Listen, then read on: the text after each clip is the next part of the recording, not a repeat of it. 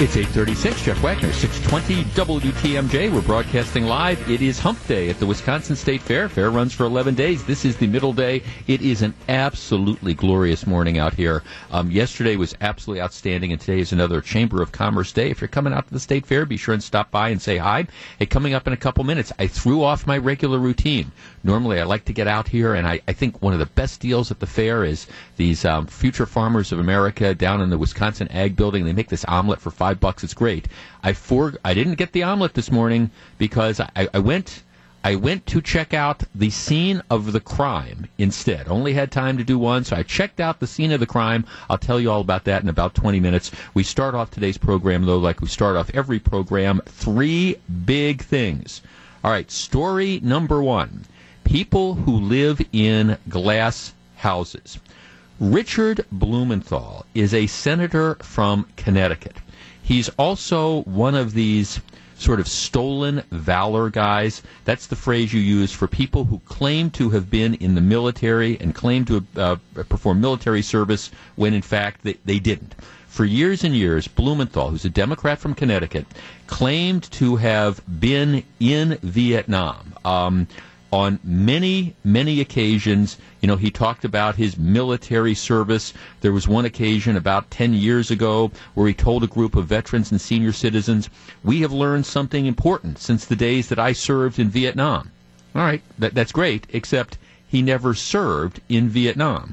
During the Vietnam War, he got multiple military deferments and ultimately landed in the Marine Reserve. He was in the Marine Reserve from 1970 to 1976. So he did serve in the reserve, but on multiple occasions he implied that he was actually in Vietnam and that he actually served as an active soldier. And that's false. It's that stolen valor type of thing. Well, yesterday, Blumenthal goes on CNN and goes after President Trump. He starts talking about the Justice Department's crackdown on leaks and sanctions on North Korea, and he called for the investigation into the Trump campaign and ties with Russia to continue. The investigation must be pursued, he said of the probes. All right, now you might ask me, Jeff, what's the connection between this whole stolen valor story, that the false claims that he was in Vietnam, and him going on CNN yesterday? Well, that's a fair question. Because after this is Blumenthal, appears on CNN, President Trump, who is on vacation, takes to Twitter and sends a series of tweets out about Blumenthal's appearance on CNN. Here's what he writes. Interesting to watch Senator Richard Blumenthal of Connecticut talking about hoax Russian collusion when he was a phony Vietnam veteran con artist. All right, that was at 6:47 a.m. 5 minutes later, the president sends out a tweet. Never in U.S. history has anyone lied or defrauded voters like Senator Richard Blumenthal. He told stories about his Vietnam battles and conquests, how brave he was, and it was all a lie. He cried like a baby and begged for forgiveness like a child. Now he judges collusion. All right, then, several hours later, 3:48 p.m., President Trump again takes to Twitter.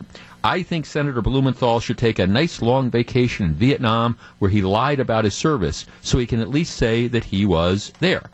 Well, okay, so the president is correct when he says that Blumenthal lied about his service. So that's correct. Now, of course, the interesting thing is that President Trump did not serve during Vietnam. During the Vietnam War, he got 4 draft deferments for being a college student that allowed him to avoid compulsory military service. After his deferments ran out for college, he got a 5th deferment based on bone spurs in his heels. He apparently had forgotten that during portions of the campaign. When he got interviewed during the course of the campaign, he called the condition temporary and minor. He says, I had a doctor that gave me a letter, a very strong letter on the heels. All right, so here you have President Trump, like many people of the time, who, again, he was in college. He managed to avoid military service, and lots of people did it because he was, again, in college. He got the various deferments. When that ran out, he found some doctor to say he had bone spurs or something like that, and then he got another deferment, and then the compulsory military service ended. But President Trump yesterday decides to go after this Connecticut senator for the whole stolen valor issue. All right, let's tee this up. 414-799-1620. That is the Accunet Mortgage talk and text line. Now, I understand it's two different things. President Trump, to my knowledge, never lied about serving in Vietnam when he didn't serve in Vietnam. But still, he was somebody who, like a lot of people at the time, decided to use the legal means that were available, the fact that he was wealthier, the fact that he was in college, to avoid his service. Should people in glass houses, of all the different things that you could go after Richard Blumenthal for, was Trump right to go after him on the stolen valor claims, the claims that Blumenthal made that, hey, I served in Vietnam, when in fact he didn't? Is this a situation of the president being a hypocrite, or does he make a good point? Does he go after Blumenthal's character? Is it a cheap shot, or is it a fair shot? 414-799-1620. That is the Accunet Mortgage talk and text line. I will tell you where I come down on this in a couple minutes, but I'm curious as to whether you think the president went too far. Is this him being hypocritical? Should he have picked other bases if he wanted to attack Richard Blumenthal? What's he doing bringing up Vietnam? We discuss next. 414-799-1620. That's the Accunet Mortgage talk and text line. We are broadcasting live from the Wisconsin State Fair. This is Jeff Wagner. Stick around.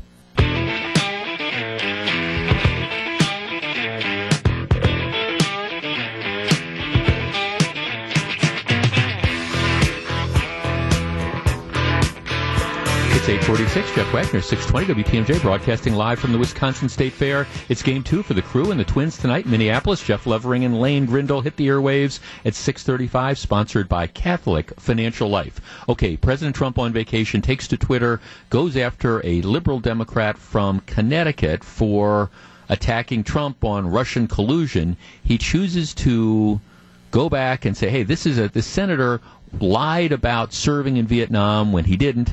And the senator did. It was one of these stolen valor type of things. He was, however, in the Marine Reserve for 6 years, from 70 to 76.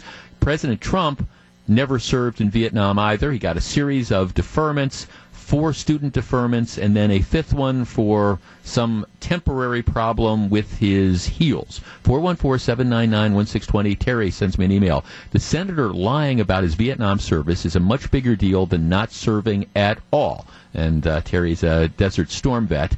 I agree that there is a difference, but at the same time, all right, is this the issue that the president should have chosen to attack? Let's start with John in Elm Grove. John, you're first. Good morning. Hey, Jeff. How you doing? Real well, thank you, sir. What do you think?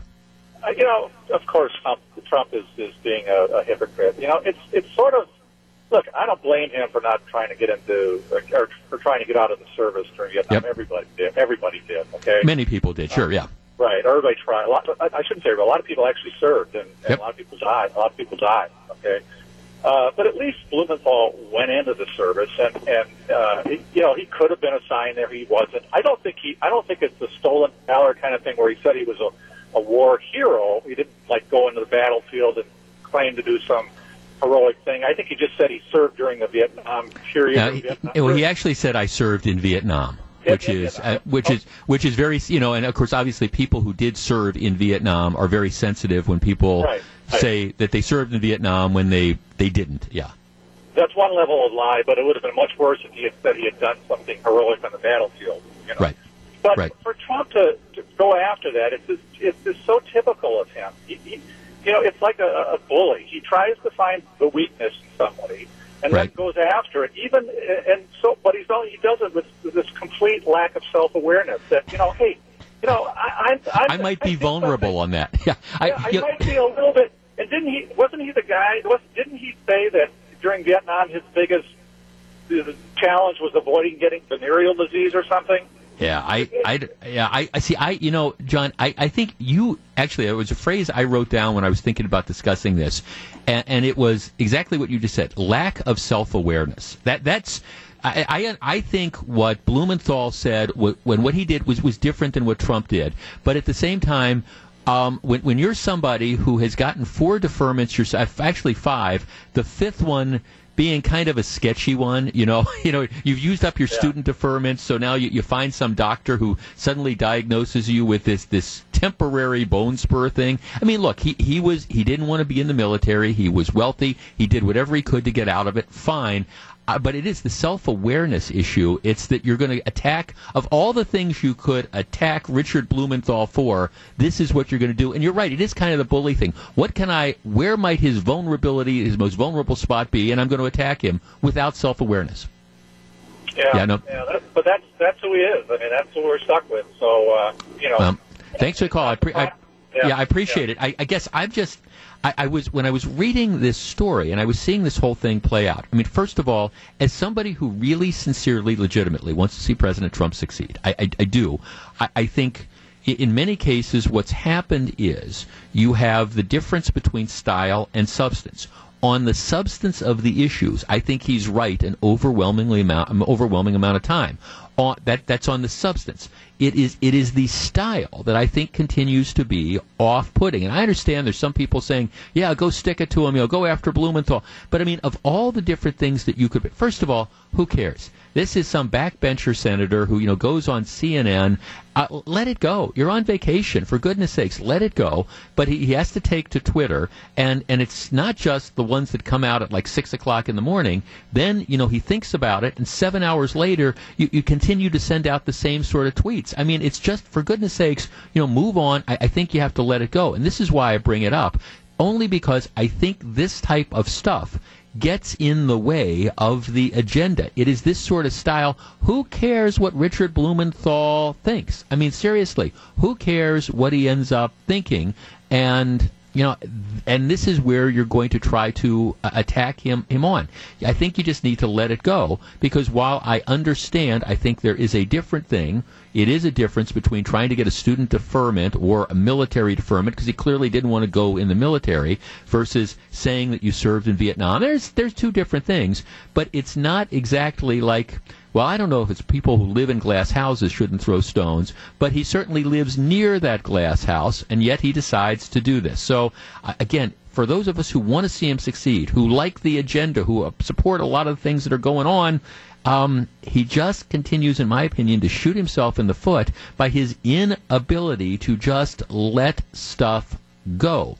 Being thin-skinned doesn't necessarily mean that you can govern well as the President of the United States. If you're the CEO of a privately held company, you can do everything you want. You can crush your enemies. You can decide, I'm going to do anything I can to crush those people who, oppose me.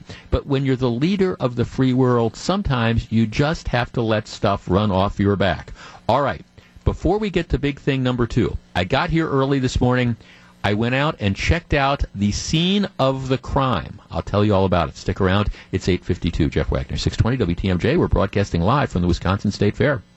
8:55. Jeff Wagner, 620 WTMJ. We're broadcasting live from the Wisconsin State Fair. So I got here particularly early this morning.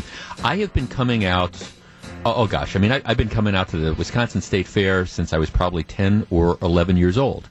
I have taken dates out to the Wisconsin State Fair, over the years. I think the Wisconsin State Fair is a great spot, for couples. So I've always enjoyed that. There is this story in the news, though, that got my attention. It's actually gone viral. And that is 2 people are now in custody because a couple days ago they decided that not just is the Wisconsin State Fair for lovers, but they decided that the Wisconsin State Fair was the place to be in love, or at least in lust. So this morning, I decided I wanted to check out the scene of the crime, as it were. So I walked down to the Coliseum, which is just to the I guess, north of the Agriculture Building. And, there was TV reports. I think I was able to find the various benches where these people decided that it was a good idea to, I don't know, express their affection for each other. And apparently there were surveillance cameras there, and there was somebody who saw this all going on and took a video of it and then posted it. Now the police have been able to identify this. And I was kind of, I was wondering, because like I say, I've been here for a lot of times, and I don't know. I don't know. While I believe the fair is for lovers, I'm not exactly sure that there's really a place to do these sort of things. And so I walked in, and I was looking this morning at the benches and all, and I have to confess that I understand that people do, get creative when it comes to sort of these sort of things. But I got to admit, I'm looking at these benches in the Coliseum, and for the life of me, just for the life of me, I don't understand what about these particular benches would inspire, an act of romance like this. I'm trying to look around. I'm trying to okay, what were these two people thinking? Now, stop me. I understand, I guess, what they were thinking, but why did anybody think that this was going to be a particularly good idea at the time? And in the video, apparently one of the guy who is in the middle of this realizes that he is being filmed, and he decides he thinks it's a good idea to wave. Well, I have to admit, the next time I go into the Coliseum to watch one of the various horse shows or something like that, I'm always going to be looking at this particular area, wondering exactly what it is that's going on. I'm also, while I believe that the State Fair is in fact for lovers, I have to admit, as I'm sort of wondering, I guess I understand from the guy's perspective what he was thinking. I do wonder from the woman's perspective, gee, why did she think that was this going to be romance?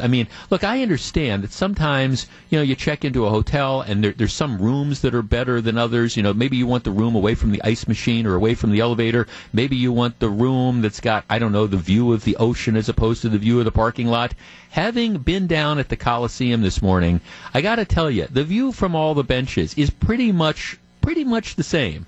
And while I understand that the State Fair is for lovers, my advice, some free legal advice from a recovering attorney here, is that, if you decide you want to become amorous, well, all right, there's some public displays of affection that might go over just fine at the Wisconsin State Fair, hold hands, things like that. Beyond that, don't do what the folks did on the benches. If nothing else, what's that phrase we say? Get a room. Okay, big thing number 2 is coming up. Stick around. It's 8:59. This is Jeff Wagner. We're broadcasting live from the Wisconsin State Fair. It's 9:08. Jeff Wagner, 620 WTMJ. Hey, we are broadcasting live from the Wisconsin State Fair, but I do not want to let the week go by without alerting you to something big coming up this weekend. And it's actually, I'm kicking myself that I am not going to be there this year. I promise I'm going to do this in the very near future. Seymour, Wisconsin, the home of the hamburger. This weekend, August 11th and the 12th, it's their giant Happy Days Burger Fest. Now, maybe you have heard about this before, but the highlight of this is they cook a 200-pound hamburger. Can you imagine? And here's why it's even more like personal. Okay, my fiance, her son-in-law, he's going to be cooking the hamburger this year. He's from Seymour originally, lives around here. Darren lives around here now, but his parents have been intimately involved, and his dad was the one, Jim. He's a great guy. He cooked the hamburger for years and years, and they are sort of passing the grill, as it were. So, okay, my fiance's son-in-law, he's cooking the giant hamburger, and I have to admit, things like this fascinate me, because whenever I've seen him, I've been, how exactly do you cook a 200-pound hamburger? Who lifts it? And he was kind of describing it to me, and he said, if you came up there, maybe you could participate. And I said, no, I don't want anything to do with this, because I could tell that if something screwed up, if somebody dropped the hamburger or something, I would be probably legitimately the one blamed. But I have never, in all the different things that I have been to in Wisconsin, I've never been to the Burger Fest at Seymour, and just our schedule's not going to allow us to get up there this year, but it's on my list. So if you are in the area, you're looking for something to do, and like I say, Seymour is outside of Green Bay. If you're up in that area, they've got a big balloon thing on Friday, and then they've got the giant hamburger and all sorts of things and entertainment. You want to be at Burger Fest this weekend. It is just quintessential Wisconsin. All right. big story number 2, Gwen Moore.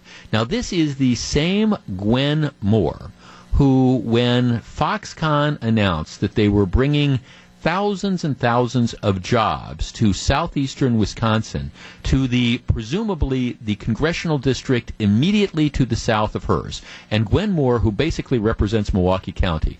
You know, there are pockets in Milwaukee County, particularly the city of Milwaukee, where you have incredibly high unemployment. Instead of embracing this, and instead of saying, hey, this is tremendous, I'm all on board, let's figure out ways to hook up my constituents who desperately need jobs with some of the jobs that are going to be created by Foxconn. Maybe not necessarily some of the tech jobs, but there's going to be all sorts of support jobs. You would have thought that Gwen Moore would have been doing cartwheels. Instead, she didn't show up at the announcing event, and her only comment has been, well, I'm kind of cautiously optimistic about this.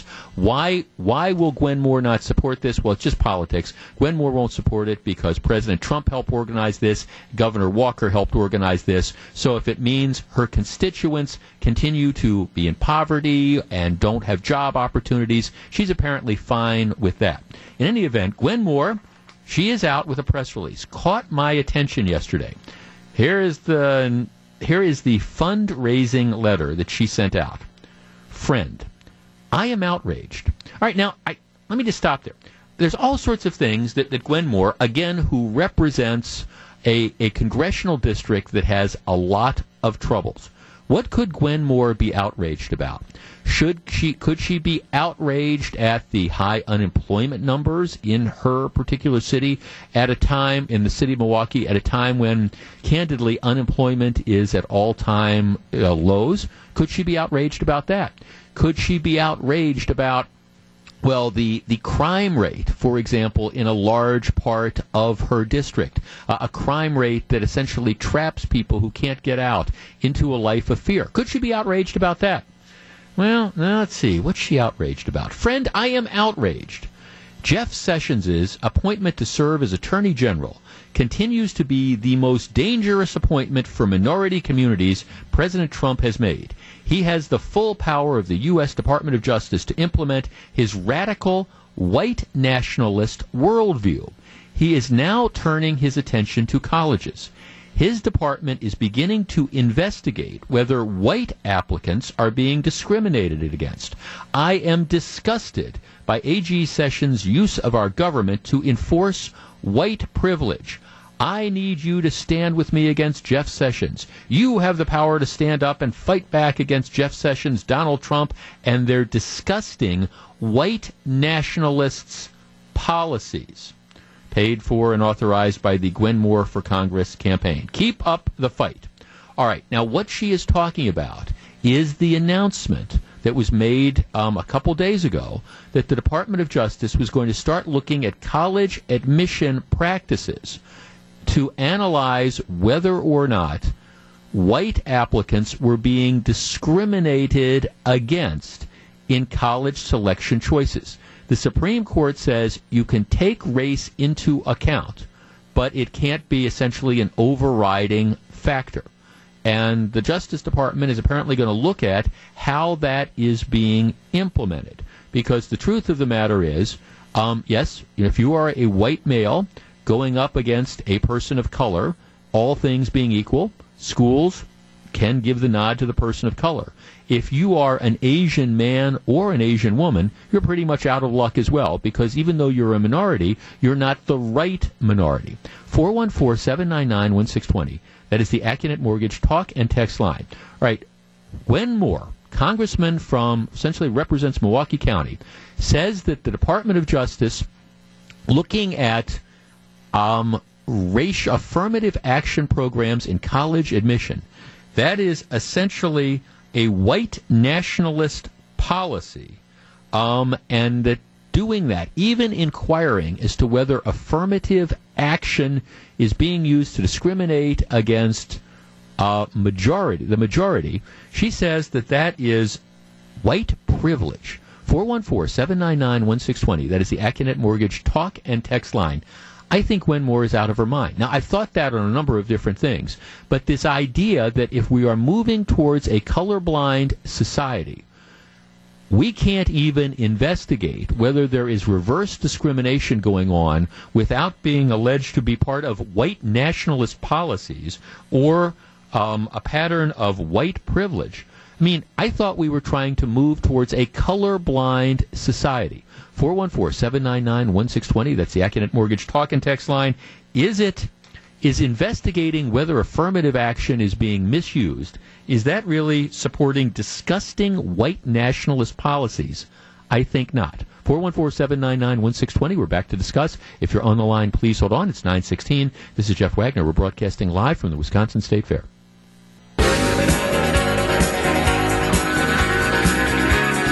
It's 9:18. Jeff Wagner, 620 WTMJ. Tensions continue to mount between North Korea and the U.S. in light of new sanctions imposed by the United Nations.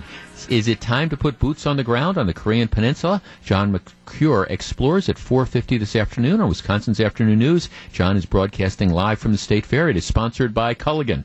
All right, we're in the middle of our three big things. Big story number 2. Gwen Moore puts out a release yesterday from the campaign saying that she is outraged that the Attorney General of the United States is looking at affirmative action policies in college admissions to try to determine whether or not, wait for it, whether or not people who are not persons of color are being discriminated against. She says, I can't believe it. The Attorney General is using our government resources to enforce white privilege. All right, so what that means, let's be real clear here. What that means is if you have a son or daughter who is qualified, wants to go to college, and gets turned down at the college of their choice because they are not the right color, even though, objectively speaking, they are more qualified, maybe higher test scores, better GPA, more activities.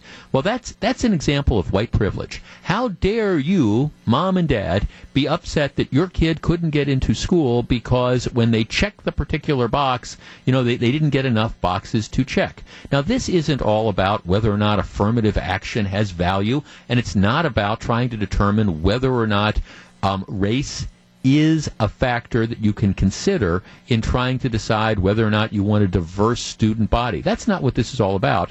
Gwen Moore sees this as white privilege. The idea that how dare you think that because your child is objectively speaking better qualified than somebody else, but not of the right skin color, that your child should get that spot. Oh, what white privilege is there? And then I love it. This is pursuing this, the Attorney General and the President. This is a disgusting white nationalist policy. Did you realize that?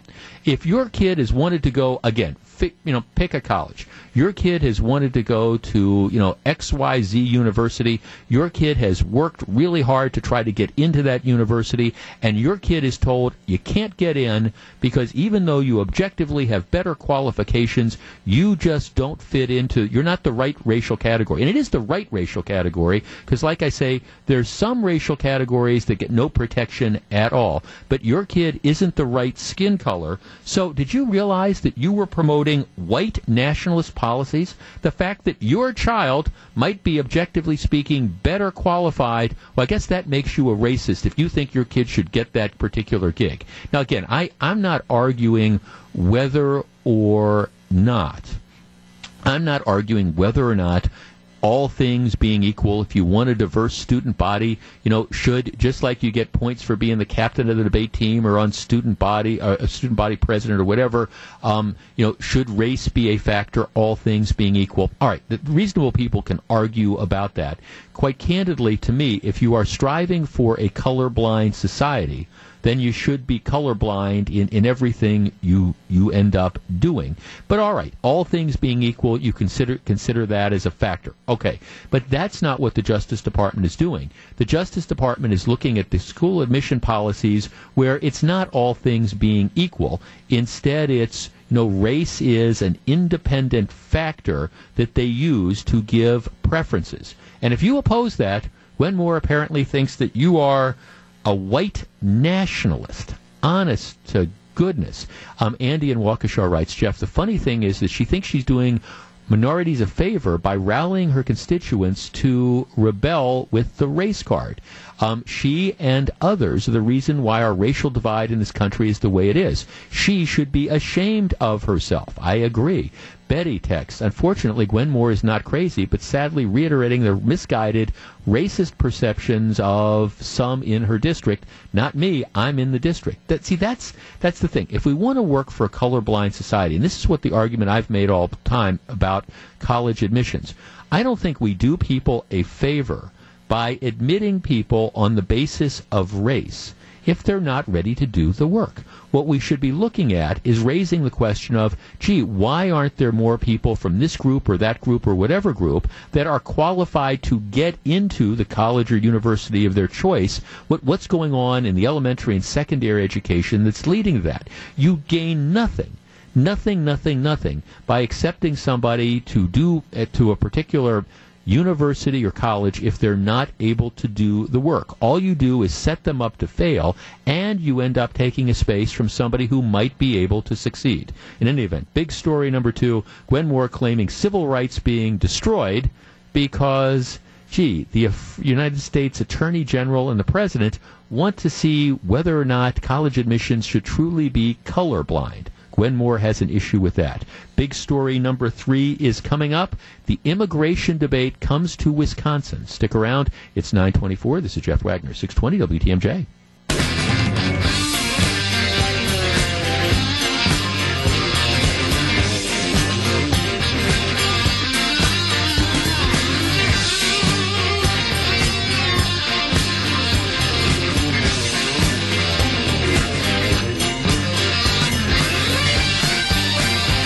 It's 9:26, Jeff Wagner, 620 WTMJ, broadcasting live from the Wisconsin State Fair. It is a Chamber of Commerce day out here. The weather is just absolutely perfect. This is day 6 of the Wisconsin State Fair. It is the midweek day. This fair runs for 11 days, so this is day 6. Come on out this weekend. I think got a lot of great stuff going on. I'm a huge fan of the fair. I walked around for several hours yesterday, and I think I'm going to spend some time as the week goes on here. There's just so much to see, and there's so much to do. Okay, big story number 3. Immigration comes to Wisconsin. The immigration laws. Now, we've talked a lot about the debate going on involving sanctuary cities. There's now a huge fight brewing between Rahm Emanuel, the godfather of Chicago, the mayor of Chicago, the ethically challenged mayor of Chicago, former chief of staff for Barack Obama. He's picking a fight with the Trump Justice Department over the notion of so-called sanctuary cities. We've talked about this before. What a sanctuary city is varies from jurisdiction to jurisdiction, but essentially it's a city that decides that it is not going to cooperate with federal immigration officials. We're not going to tell immigration officials when we have arrested people who are illegally in this country so that they can come and do their job. We are not going to allow them to we're not going to hold people. For example, if we arrest somebody who's in this country illegally, and that person is accused of committing a crime and they're getting ready to bail out, for example, we're not going to recognize what's called a detainer. If the immigration people, they put these detainers on saying, hey, if he's going to be released or she's going to be released, let us know and we'll come scoop them up, because then we'll look at whether we're going to deport them or not. Well, okay, the city say we're not going to cooperate with that. It results in a policy which is just puts communities at risk because you have dangerous people in some cases who should not be in this country in the first place, who are released and they go out and they commit crimes. Now, why any responsible public official in a city would adopt that is beyond me. Part of it is because it's political correctness run amok. You have groups of people who are very, very vocal. They are what I call the illegal immigrant or illegal alien contingent. They are people who do not believe that we should have border restrictions. They believe that anybody who wants to come into this country should be able to come into this country and that nobody should be sent back. That's at the heart of the policy. Doesn't matter if you've committed crimes. If you're in this country illegally, doesn't matter. That's the driving force behind what a lot of these groups are really operating under. And how dare you cooperate with immigration officials? And they put pressure on the local communities, and it's politically correct to do that. In any event, there are legislators in Madison who are who are talking about introducing bills. One bill would require police to hold people charged with a crime in jail for an additional 48 hours if they are suspected of being in the country illegally. This would be to give immigration an opportunity, the feds an opportunity to come in and decide whether they want to take the person who's about to be released into custody and start considering deportation proceedings. It's not saying that immigration is going to do that all the time. It would just say, all right, cities have to give immigration a chance to do that. Local governments that didn't go along could see their state aid cut by up to $5,000 a day. Another provision would allow Wisconsin residents to sue their local government if they believe federal immigration policies were not being enforced. Well, okay, the groups, essentially the let's open our borders, let's not deport people who commit crimes, let's not cooperate with immigration, they're already up in arms. They're saying, look, you do this, we're going to stage protests, we're going to, have worker strikes, we're going to show what it would do to the economy if we didn't have people essentially illegally in this country working. 414-799-1620, that is the Accunet Mortgage talk and text line. Look, I don't know what the ultimate solution is to immigration, but the idea that people can commit crimes and be released without immigration being told about it and given an opportunity to scoop them up is appalling. It is bad public policy, and if you need a law to force cities to do it, I'm 100% in favor of it. 414-799-1620, that's the Accunet Mortgage talk and text line. What do you think?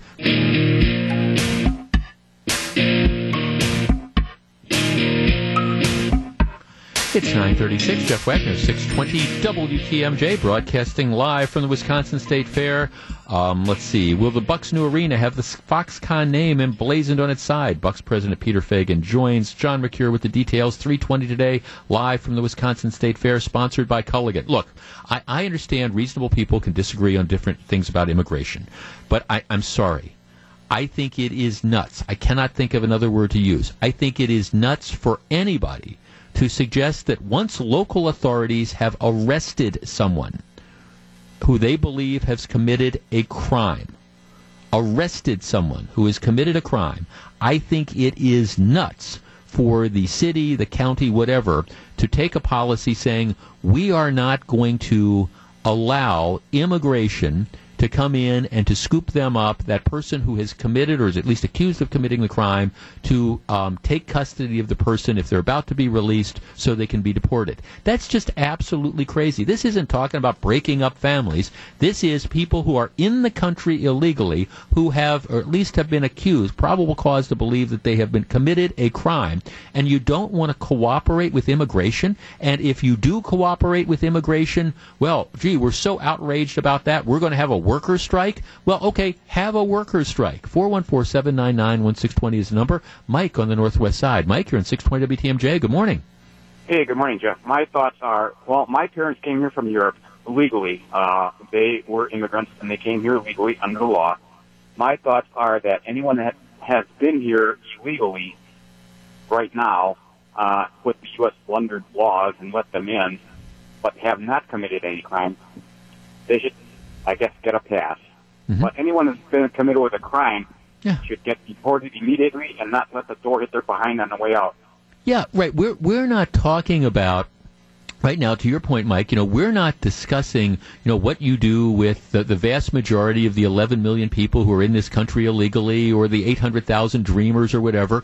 We're talking about that subcategory of people who are in this country illegally who have committed crimes, and yet you have some of these illegal alien support networks who are outraged that even criminals who are in this country illegally, even people who come here and commit crimes, they shouldn't be able to be turned over to immigration. What is that all about? Yeah, get the scum out. Well, thanks for the call. I appreciate it. Well, right. And again, it's just we are so divorced from reality when we get obsessed with this political correctness type of thing. Do you mean to tell me, for example, let us assume that I overstayed my visa. I decided to go to Spain. I illegally overstay my visa. All right. First of all, the reality is I'm going to get tossed out, period, because I've overstayed my visa. But let's imagine I commit a crime. You mean to tell me you think any country in the free world is going to say, all right, you're in this country illegally. You have now committed a crime. We are not going to alert our immigration officials that you've committed a crime so you can be deported? That is, if you just say it, it is so ridiculous. And yet that is what some of these groups are arguing. Now, I think it is unfortunate in Wisconsin that you need to have legislators talking about laws like this. But the reality is you do, because that is precisely what some communities are being pushed to do. 414-799-1620. Dave in Mequon. Dave, good morning. Good morning, Jeff. You know what? If you want to destroy a community, a state, a country, this is like laying the groundwork for doing this. Just because, you're going to have total chaos, total mayhem. I mean, it does not end well for the people, the citizens that live in these areas that are now going to be victims of crime due to the fact that, like you said, it's all due to political correctness. Yeah. And the net result is what? It's a disaster. And right. We're not talking, and again, I think what needs to be made clear here is these bills, right now, we're not talking about rounding up people who are in the country illegally, who are working at a dairy farm or something like that. You are talking about somebody who is accused of committing a crime. In that case, they're in custody. They're here illegally. You notify customs, you notify immigration about it, so immigration can investigate this. I mean, that's something that you're going to have a workers' strike over? Seriously. Well, we have to really examine, Jeff, I guess, a little bit further. Where is this coming from? Where's the money coming from to support these groups? I mean, I think that's another question that should be asked because, crime is obviously it's a big money maker. It's an underground economy, and I think we have to look a little bit further into that. Fair enough. No, thanks for the call. I mean, you do wonder, and see, one of the things that frustrates me about the coverage of stories like this is when it gets into the newspaper or the mainstream media, nobody asks these questions. I mean, nobody sits and says, wait, are you seriously saying that you believe that somebody who has been accused of a crime, you have somebody who's been deported 3 times and there's been probable cause to find that they committed a sexual assault, you seriously believe that the authorities that have that person in custody shouldn't tell federal immigration officials that, hey, we've got somebody who we think just raped a woman and they've been deported 3 times, so maybe you want to put a hold on them in case they get released? Does anybody really think that makes any sort of sense at all? And the answer, I think, would obviously be no. But, of course, that's not the way it's presented. It's like, well, we don't want to break up families. Well, okay, we don't want people to be afraid to come forward. Okay, that's not what we're talking about. We're talking about the criminal subset of the people who are in this country illegally. And I'm sorry, if you are part of that criminal subset, you do not belong in the United States. Let's talk to Michelle in Delafield. Michelle, you're on 620 WTMJ. Good morning. Good morning. I just wanted to make a comment, and that is, let's not forget that all those who have come over illegally have already committed a crime. It's a crime in itself. I mean, that's a crime. Well, right. They're in this country. Their presence in the country itself. They have entered the country illegally. Yeah. Well, yeah, right. I mean, there you go. Crime number 1. I mean, and then it just snowballs from there. No, it does. Thanks for the call, Michelle. It does, and you just say this. And, I mean, I've used this analogy before. You try to explain this attitude, and I'm convinced if a spaceship from Mars landed out here at State Fair Park and you tried to explain the people arguing why folks who are in this country illegally, who commit crimes, shouldn't be immediately turned over to the federal agency responsible for dealing with people who are in this country illegally, and you try to explain the rationale that you get from some of these Looney Tune groups, that the Martians would leave convinced that there's no intelligent life, at least at State Fair or in Wisconsin. But that's the attitude that you get. Tom in Milwaukee. Tom, you're on 620 WTMJ. Good morning. Good morning. I live in Hawaii for the last 15 years, here in Milwaukee, visiting family, listening to your radio show. In Hawaii, in which we only have one political Democratic Party running the state, they deport you, if you're an immigrant or illegal, they deport you for life if you break a crime. Yeah. Once they turn 16, you're deported, and you can't come back. And their crime rate is one of the lowest in the United States. You don't see any of that stuff. And yet you have all these large democratic cities that want sanctuary cities. And yet there's a double standard where Hawaii just says, the heck with that, we're not going to allow that. Well, right, exactly. You're here illegally. You've committed a crime. Boom, you're gone. It's that simple. We don't want the criminal element to be here. It makes so much sense to me, Tom. It really does. Hey, thanks for the call. I appreciate it. And welcome to Wisconsin. I mean, Wisconsin in August. It's a great time to be there. Why? It's a great place to live. Anyways, in any event, there are these. The response of the illegal alien lobby to some of this legislation has been, we're going to declare worker strikes. We are going to try to bully the legislature into looking the other way, and we're going to try to get them to take the eye off the ball. Because the argument is, again, well, we don't want to discourage. What about the person who's in this country illegally who has been the victim of a crime? We don't want to discourage them from being willing to report the crime. Okay. Again, that's not what you're talking about with these sanctuary cities in general. And it's specifically not what the legislators are talking about here. They are talking about not the person who is the crime victim, but the person who has committed the crime, saying, hey, if there's somebody that has committed a crime, we want, you're going to have to hold them so that the federal authorities can come and at least decide whether they want to pick them up or not. What public policy advocate would think that that's bad? Just saying. All right, coming up in less than 3 minutes, it's the Goldilocks question. Too hot, too cold, or just right? Stick around. It's 9:46. This is Jeff Wagner. It's 9:49. Jeff Wagner, 620 WTMJ. Coming up in about 15 minutes, some anti-Trump, anti-Walker members of the local media go after Foxconn. I want to challenge a couple of the premises. That's coming up. Right now, I call this the Goldilocks question. Too hot, too cold, just right. It's a story that we talked about when it first happened.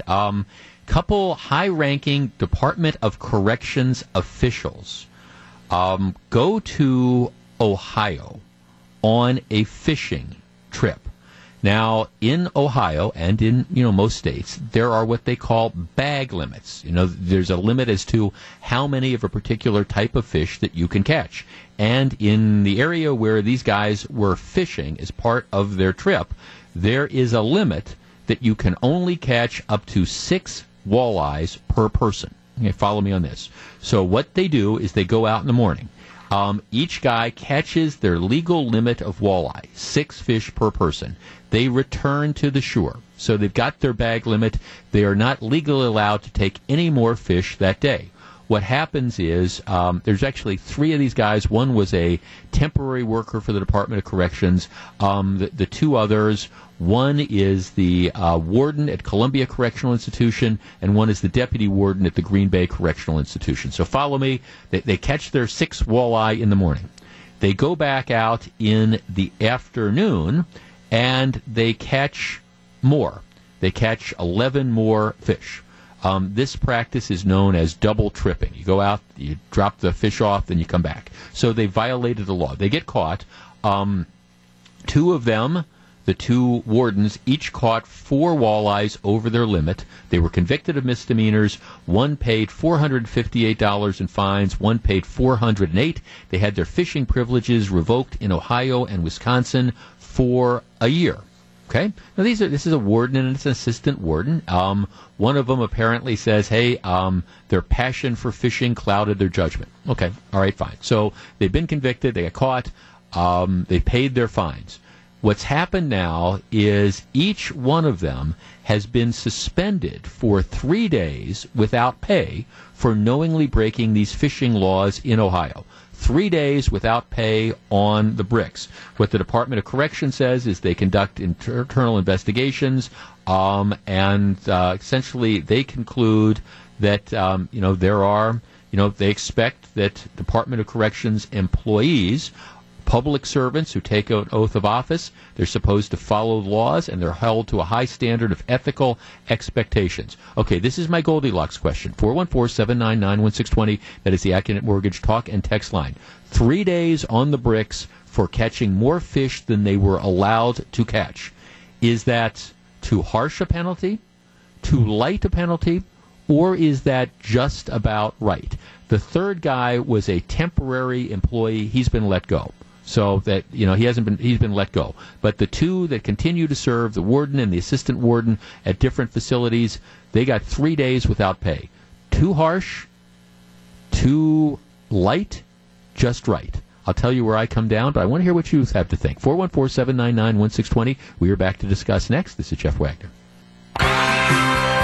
9:56, Jeff Wagner, 620 WTMJ. Our next stop on the We Love Wisconsin tour is the Great Outdoor Supper Club in Kewaskum. I was there Sunday afternoon in the Small World category. My soon-to-be sister-in-law, Christine, her son-in-law owns the place. Great place. I'm going to actually try to go out and stop out there a week from Friday when we're there. All right, it's the Goldilocks question. These two, a warden and an assistant warden, they're on a fishing trip in Ohio. They catch too many fish. They go out, they catch their limit in the morning, they put the fish on shore, they go back, they catch more. They've been caught. Each has been convicted of a misdemeanor. One was fined like almost $500. The other has been fined almost $400. The state investigated and they penalized them. They suspended them without pay for 3 days. Too harsh or too light or just right? 414-799-1620. Let's start with Jeff in Waterford. Jeff, good morning. Morning. I think it was too late. I think if they're hired to do a job and they obviously can't do it, and they got caught breaking the law, how can they enforce the law? I think they should be terminated. You would now. These guys have both worked as ward. They've worked their way up. They've been employees for decades of the state system. You would fire them for taking too many fish. Yep, and who knows how many times they've done this. Well, but you can say that about pretty much anybody. Okay, thanks for the call. Jeff says he would fire them for taking too many fish. I don't know what to say to that. I mean, I will tell you, my answer, I think this is just about right. I mean, it's not like they killed somebody. They took too many fish. And look, I don't want to hear from sportsmen and stuff. I understand that is a significant problem. And I'm not condoning what they did. They got caught. They had to pay the fines. They were treated like everybody else. Their fishing licenses have been suspended. But this is for something that didn't occur on work time. It doesn't, in my opinion, directly relate to their ability to do the job. I actually think it's probably just about right. All right, but here's our text line. Way too late. They all should be fired. They are above the law. An example has been set for these bums. Huh. I mean, they took too many fish. Mitch in Sturgeon Bay says the punishment against the warden seems a bit too much. And guy saying that it should be dismissed, that's over the top. Let the state of Ohio handle this and let this be the end of it. Andrew says, I would normally say an employer shouldn't be disciplining employees for misdemeanors on their off time, but given that they do work in law enforcement, I think 3 days is fair. I think 3 days is fair as well. Stan in Milwaukee. Stan, you're on 620 WTMJ. Good morning. Yes, I believe the penalty is too harsh. They paid their fine in Ohio. Yep. And the state of Wisconsin is just piling on. It's not that they haven't been doing their job in Wisconsin. Right. It was a fishing incident. Yeah, right, and it's not, I mean, thanks to the call, Stan, it's not like this was drunk driving in a state car or anything like this. This was, Hey, look, normally, if this was a typical state employee, I would say nothing should be done.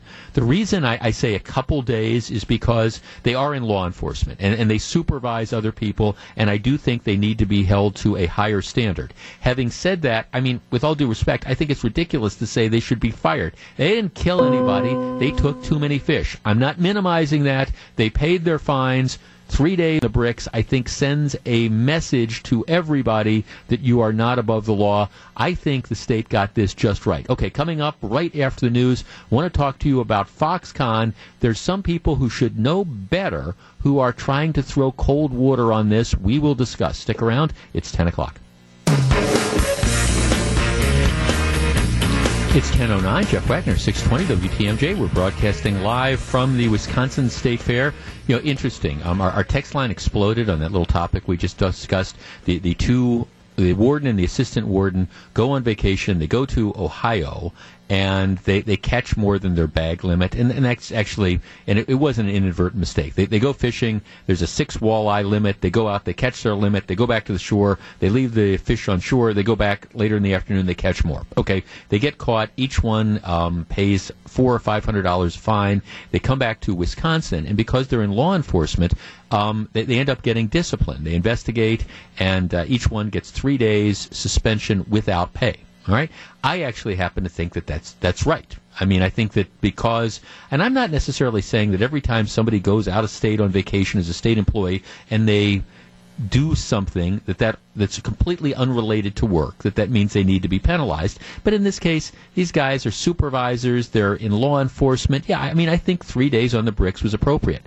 I will tell you, my text line exploded, and 90%, I would say, of the texts I got were from people saying they should be fired. It doesn't matter. So they've been employees for 20 or 25 years or whatever, in good standing. They should be fired because they went out and they caught too many fish. To which I'm thinking, really? I mean, it's not like they were fishing on the job. It's not like they were drunk driving. It's not that they killed somebody. They did something wrong. They deserve to be penalized. Really? Would you want to be judged by that standard, that you go out and you do something you shouldn't and automatically that's going to cost you your job? Just don't see it. You know, Doug Russell's sports report. Now, I don't know if you follow golf or not, but it's interesting. This week is where they have the PGA tournament. The PGA tournament has been played at Whistling Straits in the past, and we got a beer sighting. All right, that works for me. Here at the State Fair, the PGA tournament has been played in August. There's in professional golf, there's 4 majors. You've got the Masters in April. You've got the U.S. Open in June. You've got the British Open in July, and then you've got the PGA in August. Whistling Straits has hosted this for the last, it's hosted twice over the last decade or so. What a golf association is thinking of doing is moving the PGA Championship up until May. So instead of it being the last one, it would be the second one. Now, the problem with that is, May around here, for example, can be kind of dicey. You can have nice May days, but you can also have kind of crummy May days. And so the concern is, if you move the PGA to May, maybe places like Whistling Straits wouldn't be in competition for it anymore. Then you might say, well, Jeff, what about the Players' Championship? That's the one that they play at the special place outside of Jacksonville where you've got the Island Green and all. Well, that used to be played in March. And what they did is they moved it to May because the weather in Jacksonville in March was typically crummy, and they were having crummy weather, so they moved it to May when it was better. Apparently what they would do is they'd move the Players' Championship back until March. So if they do this alignment, and again, this is probably only of interest to you if you watch golf, but I watch golf, you'd have essentially one big tournament every month starting in March. The Players in March, the Masters in April, U.S. And then the PGA in May, U.S. Open in June, British Open in July. And then what they would do is they'd start their season-ending FedEx Cup thing, and that would then finish by Labor Day. So it's an interesting thing. I think it's going to be done. I don't know what it's going to do with weather, because like I say, the reason they moved the Players' Championship from March until May was because the weather was dicey. Clearly, you can find in May a lot of nice courses to hold the PGA tournament at, but I don't know if you could do it at Whistling Straits because, again, like I say, early, mid-May can be a bit dicey on the shores of Lake Michigan or pretty much, anywhere north of a certain parallel. So that's kind of something interesting to watch. You'd hate to see Whistling Straits get messed over because of that. All right. If you've been listening to our news all morning, of course you have. You've been hearing the various reports about the ongoing debate with Foxconn. There's been a public hearing held in the Assembly. You've got an anti-Foxconn Democrat, this Josh Brostoff, who's already written against it. And it's words he's going to have to eat, I think, at some point in time. He's going to be holding his own little town hall to give people an opportunity to presumably complain about Foxconn. There is an interesting piece written by one of the editorial writers, to the extent anybody still reads editorials, in the paper. And I want to share it with you. On Foxconn, taxpayers may still need convincing. Here's the way Ernst Ulrich Franzen writes. It's still not clear whether the Foxconn deal is good for Wisconsin. State officials say it will be transformative for the state's economy, and it may well be. Critics say the state will be paying too much for jobs that may not pan out, and that could be true too. We'll know a lot more once legislation is hammered out in the next couple weeks. What does seem clear, though, at least from the anecdotal evidence, is that state officials have a ways to go before a majority of citizens are convinced that this is a good deal for the taxpayers. A Business Journal poll. Okay, just take some free legal advice here from a recovering lawyer. If you're trying to figure out a sample of the public, the most useless thing that you can do is look at online polls, because typically what happens is you have one or two or three people that feel strongly that vote and vote and vote. A Business Journal poll showed 79% of respondents thought it was a bad deal as of Monday afternoon. Letters to the editor of the Journal Sentinel has been receiving overwhelmingly are negative, sometimes in language too angry for us to print. And a healthy number of those who responded to an online question we posed last week said the state was handing out too much money in what some readers called corporate welfare. None of this is science. These are self-selecting responses to questions. And in my experience, readers who don't like something are more likely to express their unhappiness than readers who like something are likely to express their satisfaction. That's true, by the way. Still, legislators may have a big challenge in drumming up some love among taxpayers for the project. As an aside, a couple of commentators from states that lost out seem pretty happy that they lost out. Here's what somebody posts. Let's see. In the end, the Foxconn deal demonstrates just what is wrong in the world of economic development. As an Indiana taxpayer, I'm happy to report that it didn't happen here. And an editorial in Crane's Chicago Business writes, Foxconn, we hardly knew you and don't want you. Lots of love in the governor's office, and from boosters, the governor's office enlisted in the cause.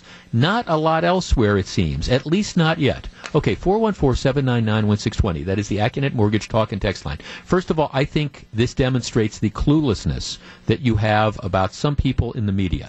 Number two, I think that what is driving part of these objections is Walker derangement syndrome and Trump derangement syndrome. If this was Barack Obama and Jim Doyle who had orchestrated this arrangement, I think a lot of the same people who are now saying, well, we need more public hearings, we need to slow down, would be at ramming speed having celebrations that this company was coming here. All right, so the premise in the Journal Sentinel is, well, we're not sure that the taxpayers are sold on this. We don't know that it's necessarily going to be a good idea. 414-799-1620. That is the Acunet Mortgage Talk and Text line. I think that any rational person would have to conclude that this is, as the word is being used, transformative. I mean, seriously, a lot of this nitpicking, a lot of these questions, a lot of this, well, gee, I don't know, are these going to be the right jobs? Or what about automation? Where are we going to be 20 years from now? I mean, seriously, this is the opportunity of a lifetime for Wisconsin. And you have a lot of these nitpickers who are out there. Again, I think it's less because of the business and more because it is Governor Walker that has brought this business to the state. 414-799-1620. Okay, do you need convincing or is this a good deal that we need to be pursuing? We discuss next. If you're on the line, please hold on. It's 10:18. Jeff Wagner, 620 WTMJ, broadcasting live from the Wisconsin State Fair. It's 10:21. Jeff Wagner, 620 WTMJ. I'll tell you what, before I start taking calls, one of the other things that drives me crazy about this debate is if you listen to a lot of the opponents, it's Milwaukee area Democrats. Well, I don't know, is this too much of a commitment for Foxconn? In many cases, these are the same people who represent some of the most economically depressed areas in the state of Wisconsin, especially if you're looking at jobs. This is an opportunity of a lifetime for job creation. And instead of whining about, I don't know, are we going to pay too much for this? These are the same people who should be trying to figure out ways that you can hook up your constituents who need jobs with the jobs, not just at Foxconn, but the other jobs that are going to be springing up. But instead, because it is Governor Walker who has orchestrated this, it's like, well, I don't know, we need to slow this down. Like I say, I firmly believe that if the shoe was on the other foot, if Jim Doyle was the governor and Barack Obama was the one responsible for bringing Foxconn to Wisconsin, you would be hearing the same people who are whining and nitpicking. They would be the same ones saying, hey, get on board. This is tremendous. This is going to be transformative. But because it is a Republican administration is different. Look, I don't care who's doing this. I think this is going to be tremendous for the area. This is the shot in the arm that I think this state needs. 414-799-1620. Let's start with Charlie in Germantown. Charlie, you're first. Good morning. Good morning. I'm in support of this. I was figuring out there'd be about $1.5 billion in payroll, which would create about $30 million in state taxes, $100 million in federal taxes from the payroll, and then about $20 million in property taxes from the 5,000 approximate new homes that would be built, plus all the work that the building industry would get. Sure. And all the other industry that would have to come to support all these new employees. Right. I can't. It's a win-win situation as far as I'm concerned. Well, it is. I mean, Foxconn is talking about putting $7 as in billion dollars up front just to build the facilities and all those type of things. I mean, and the vast majority of that $7 as in billion is going to be spent hiring Wisconsin contractors to do the work. I don't see too many other $7 billion expenditures in the state of Wisconsin coming out there. How can somebody say no to that? I have no idea. I think it's just very short-sightedness of some people thinking that we're giving away money. We're not giving away money. We're lending money for a large profit. Yep. No, thanks for the call. Right. You are making an investment. Now, look, I understand. The other interesting thing is, and some of the same people who are now out saying, okay, well, maybe we need to slow this down, or maybe this isn't a good deal, are the same people who were jumping all over committing $250 million to build a new downtown arena. I supported the downtown arena, but the truth of the matter is that the jury is very much out on whether building a new arena really has a significant economic impact in a community. I think it's good to have the Bucks here regardless. I think it was a good investment, but that's very, building new arenas, that's very, very questionable as to whether, again, that really improves the economy of a particular area. There's no question this is going to. How can you turn your nose at 3 or 5 or 10 or 13,000 jobs at one facility and then all the other development that's going to build up around that? I mean, that is direct economic impact. It is impossible for me to imagine anybody who supported or voted for the Bucks Arena having anything bad to say about the Foxconn deal. Kurt in Green Bay. Kurt, you're on 620 WTMJ. Hey, Jeff. Kurt, how you doing? Good. What do you think?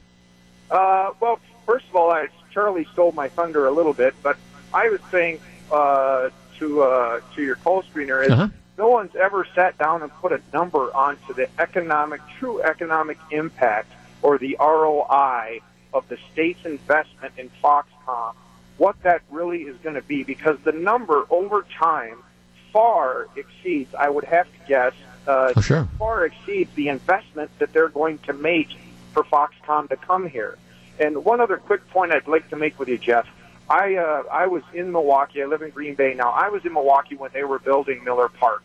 And I don't know if you recall the controversy over that with the added sales tax. Yep. And, oh, yes.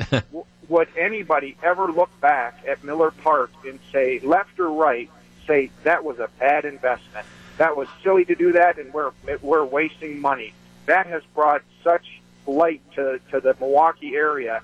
I can't believe that anybody would look back seeing on that. So Kurt. Thanks for. I most, as somebody who was intimately involved in doing this job then. I mean, I still have some of the psychological scars. I mean, every once in a while, I still get an email from somebody, particularly people who live in Racine County, who say, "Okay, why have we been paying this tax? We don't get any sort of economic benefit from it." And while I appreciate that, I agree with you. I mean, would we be better off waking up on a daily basis and not having Major League Baseball and not having Miller Park and not having the concerts and all the stuff that it generates? And I understand some people in Racine still get some heartburn over whether they think that they should have had to pay for it.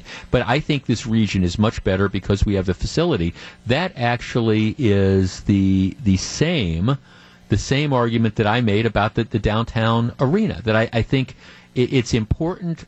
It is important for a community to have attractions like that, and even if it turns out that it's not going to be the economic generator beyond the construction that some people say, I still think it's good to have basketball in Milwaukee. I think it is an attraction, but this isn't an arena for players. These are jobs, and plus you've got all the satellite stuff. Like I say, $7 billion to Wisconsin contractors just to build the facilities, for goodness sakes. Then the jobs and the people that are going to be coming in to staff the jobs, and all the support services that are going to develop, and the restaurants and the hotels and the apartments and that are going to be there when you take what is now essentially vacant farmland, wherever they end up putting it up, and you build it. And I guess it's just been frustrating to me that you have so many people that are on the fence. I mean, the local newspaper, which has been the cheerleader for, quite candidly, a lot of projects that involved incredibly wasteful spending, like think the downtown trolley. I mean, it is just amazing to me that they have decided not to be skeptical of the whole Foxconn thing. Why is that? Well, I think, again, it's because it's Scott Walker. If this was Jim Doyle, I guarantee you the tone would be completely and totally different. Look, this is a winner. The sooner you get it done, the better. And most of the people that are raising these objections, it's not, I think, because they seriously have problems with it. It is because they don't like the politics of it. It's 10:29. This is Jeff Wagner, 620 WTMJ.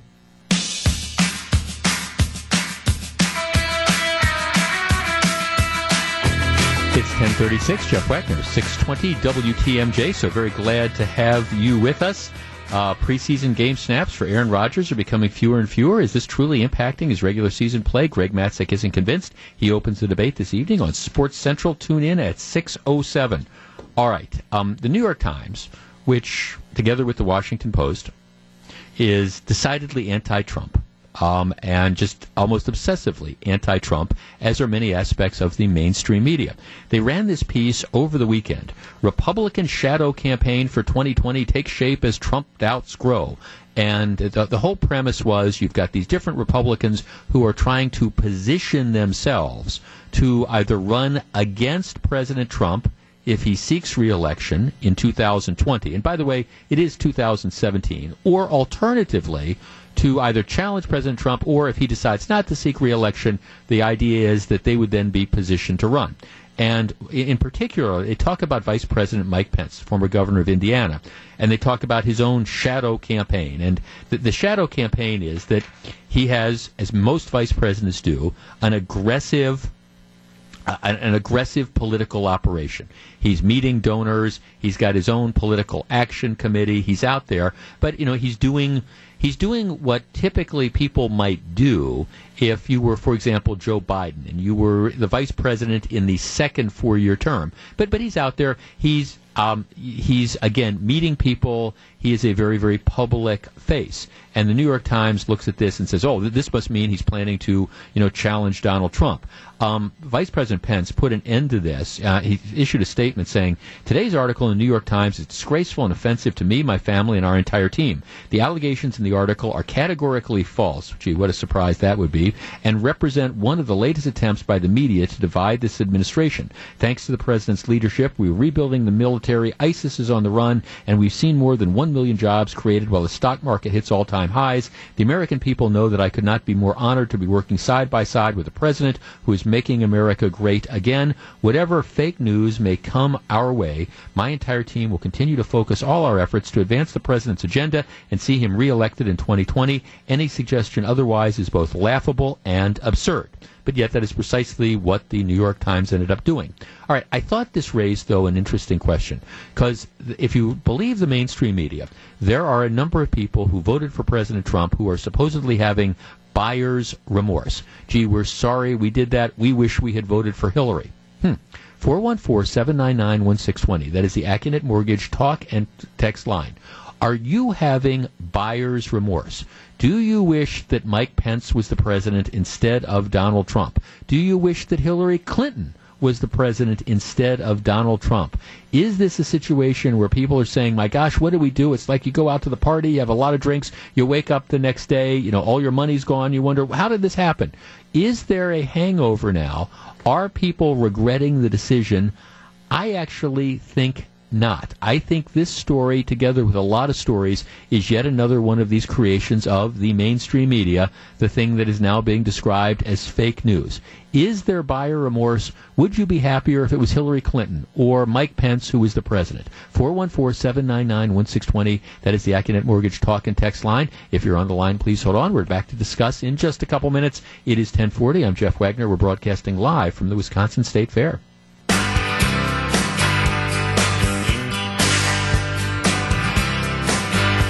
It's 10:43. Jeff Wagner, 620 WTMJ. A particularly attractive crowd gathering around our State Fair broadcast facility. It's a gorgeous day out here, just an absolutely gorgeous day. There was a piece in the New York Times over the weekend, and look, I understand that Donald Trump remains controversial. I get it, but I will tell you, as somebody who has followed politics most of his adult life, been in politics for a little bit, and talked about politics for going on 2 decades now, I have never, ever seen a vendetta against a particular politician being launched like the one that I've seen by the mainstream media. There's a story out over the weekend, New York Times, it's all speculation. Gee, we think that there's all these Republicans that are out there that are planning to run against President Trump if he runs for re-election in 2020, and who knows what he's going to do. I mean, I don't know, including Vice President Mike Pence. Well, okay, Pence is doing the same thing that vice presidents do. He's going around, he's got his own political action committee, but there's nothing that says that he's going to run against Donald Trump. And this is the New York Times speculation on this. But the whole premise is, gee, this is buyer's remorse. And see, and I don't buy that. I don't think that among the people who supported President Trump, he is losing support. I don't think the people are saying, gee, I wish I would have voted for Hillary Clinton. I don't think people are saying, I wish I would have voted for Mike Pence. Greg and Jackson text us. Jeff, I saw the same report this morning on Good Morning America, and I laughed at the notion that he's losing support. I think this is yet another attempt to diminish his credibility in his presidency. I voted for Trump, and I'm loving the progress he and the rest of the Republicans are making. No remorse here. Let's see, on our text line. I don't care for Trump, but he was the only option. I would love Mike Pence as president, but he didn't run against Hillary. Let's see, Courtney writes, I don't regret it. I just still wish there would have been a better third option. Never Hillary was vital. Okay, 414-799-1620. That is the Accunet Mortgage talk and text line. As I said when I was starting off this program, and again, you got to understand, I get heat from both sides. I get heat from people on the left saying, oh, how can you be a Trump apologist? And then I get heat from the people who just love Donald Trump when I criticize the stuff he does. Oh, go work for MSNBC. I hear it on both sides. And actually, as I said, I think my biggest issue is, I think on substance, the president is right on a lot of stuff. The problem is the style. I mean, I wish somebody would take the phone away from him and stop him from tweeting stuff at 2 o'clock in the morning. It almost never turns out well. Tony on the Southwest side. Tony, you're on 620 WTMJ. Good morning. Good morning to you. I guess I'm a glass is half full person. Maybe the role of the president is overrated. I mean, the economy is in great form. Gas is $2 a gallon. Stock market's at $22,000. Anybody who wants to work can work. I don't know, who do you want in office? What would they do differently? We're in pretty good shape. I think, as Aaron Rodgers said, it's time to relax and enjoy the ride.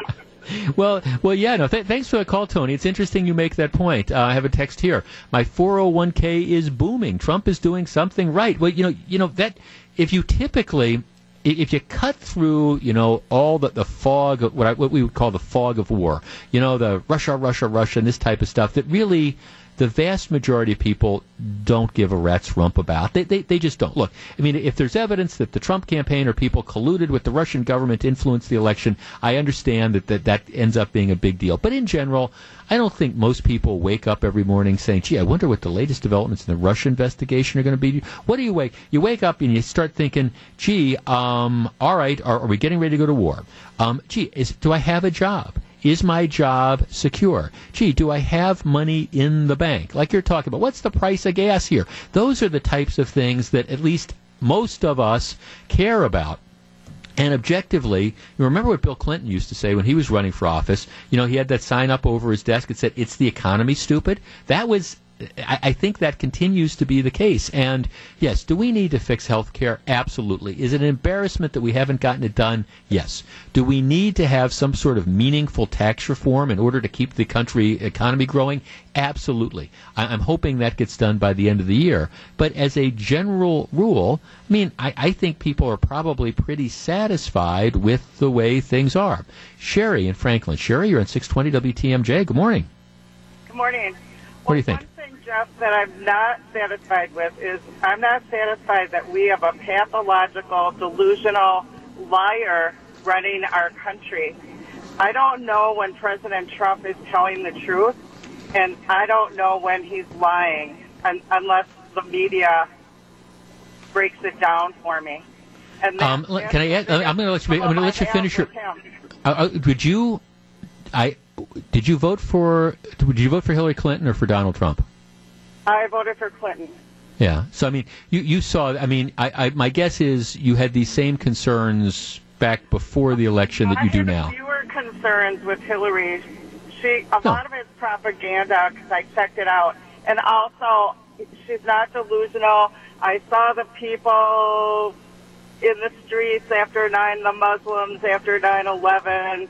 I didn't make this call. I mean, it's just every My question was, your conclusion that he's a pathological liar it's nothing that you've come to lately. My guess is you thought this 7 or 8 months ago, right? Right. Okay. All right. No, thanks for the call, Sherry. I mean, look, I guess I understand. Part of this segment probably really wasn't geared towards people who didn't like President Trump in the first place, because I understand that. And that's why if you look at the polls, and I know people, when they hate it when I say those type of things because you can't trust the polls. Well, I understand there's reason to be skeptical, but you do see the same sort of numbers coming out. And I understand that President Trump has done almost nothing that has convinced people who didn't vote for him that they should come over to his side. So, I mean, and I get it. I mean, if you didn't like him in the first place, I understand all that. I'm just saying that from my perspective, for the people who voted for him and did support him, I don't get the sense that people would rather have Mike Pence as the president. I don't think there's a lot of buyer's remorse that's out there. Now, I understand where Sherry's coming from. Matter of fact, there's if you want to talk about, again, the media vendetta, I'm holding in my hands a story from the New York Times that ran today, I believe. Might have run yesterday. Many politicians lie, but Trump has elevated the art of fabrication. And it goes on to talk about just what Sherry was saying. Oh, this guy's the biggest liar. This guy's the biggest liar, ever, to occupy the White House. And I mean, I don't know. I do think that there's some things that the president says that seem to me to be, if not a lie, somewhat divorced from reality. And I don't understand, candidly, why he obsesses with some of the things that he obsesses about. I mean, let's go back a couple months when there was the constant debate about, his claims that there were 5 million fraudulent votes cast. And I mean, who cares? You won the election. Nobody thinks that there were that many fraudulent votes cast. Just kind of get over it. Or the brouhaha that developed over the size of the crowd that showed up for the swearing in. Who cares about that stuff? And I do think, again, it's what I would call the style issues as opposed to the substance issues. And it does get in the way. And I think it ends up hurting him among people who want to support him. But at the same time, this idea that there's this mass defection that's out there, I don't think so. I think that this exists perhaps mostly in the fever swamp and the fevered imaginations of some people that, I don't know, go on television for a living or write columns for some major newspapers. Just saying. It is 10:52. This is Jeff Wagner. We're broadcasting live from the Wisconsin State Fair.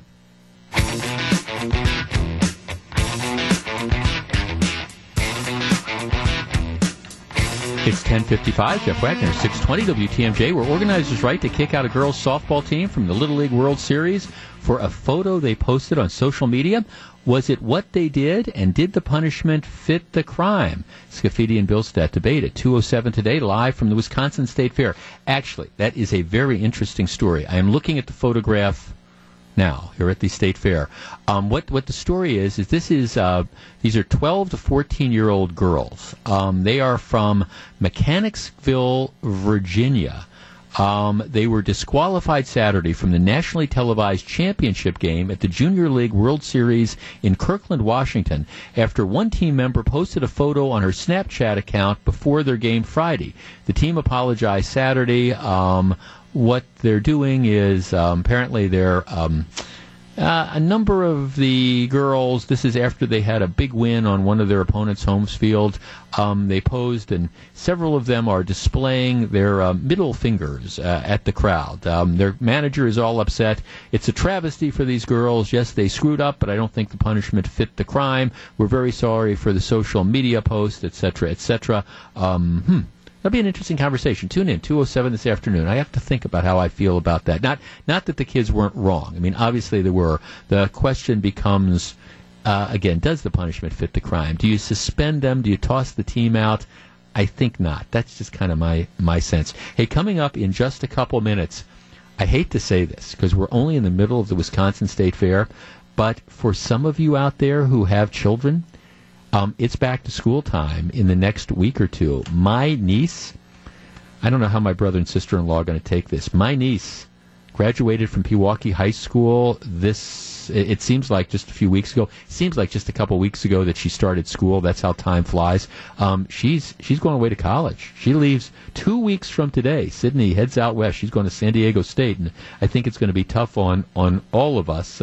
Certainly Mom and Dad, and actually Uncle Jeff as well. So, but people are getting ready to go back to school. Coming up in just a couple minutes, we're going to talk about whether or not that is too soon. All right, I want to mention this. I don't want to spend too much time on it, but it is something that's a little bit scary. Now, yesterday afternoon, my brother and sister-in-law brought my 10-year-old nephew out, and my fiancée brought a couple of her grandkids out. So we went down. We spent a bunch of time on the Midway. Now, I did not get the ride gene in my family, as I've said before, so I'm not riding these things. But the kids, they were having a good time on the Midway, riding these things, and you're up in the air, you're swinging around. It's not like you're at the giant Incredible Hulk roller coaster at Universal, but they've got some rides here that you're up in the air and you're flipping around.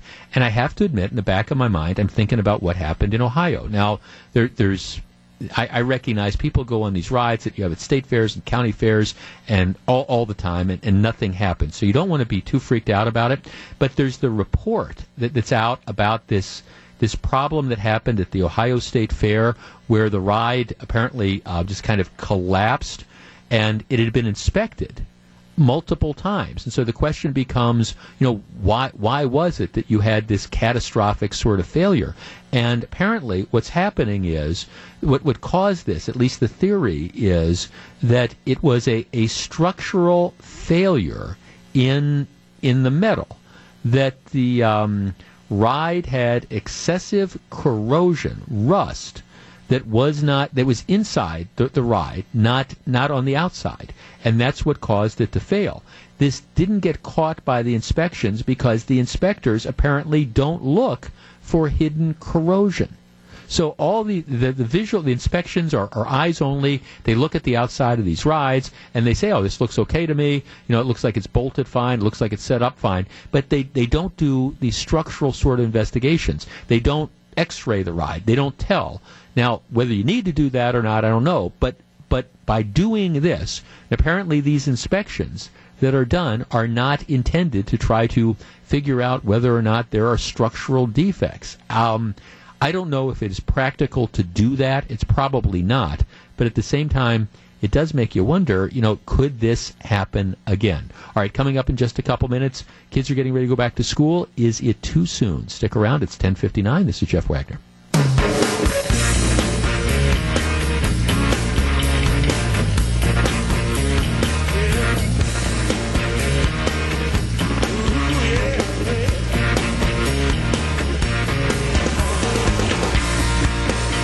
It's 11:08. Jeff Wagner, 620 WTMJ, broadcasting live from the Wisconsin State Fair. We typically have, as always, a very outstanding, good-looking crowd. Give yourselves a round of applause. There you go. See, I have to do that in case people think, is he really at the State Fair? Or is this some sort of elaborate hoax? But no, we are really at the State Fair. Matter of fact, during the break, I was sitting here, and my watch band is falling apart. It's just one of these things, and it was like this little annoyance.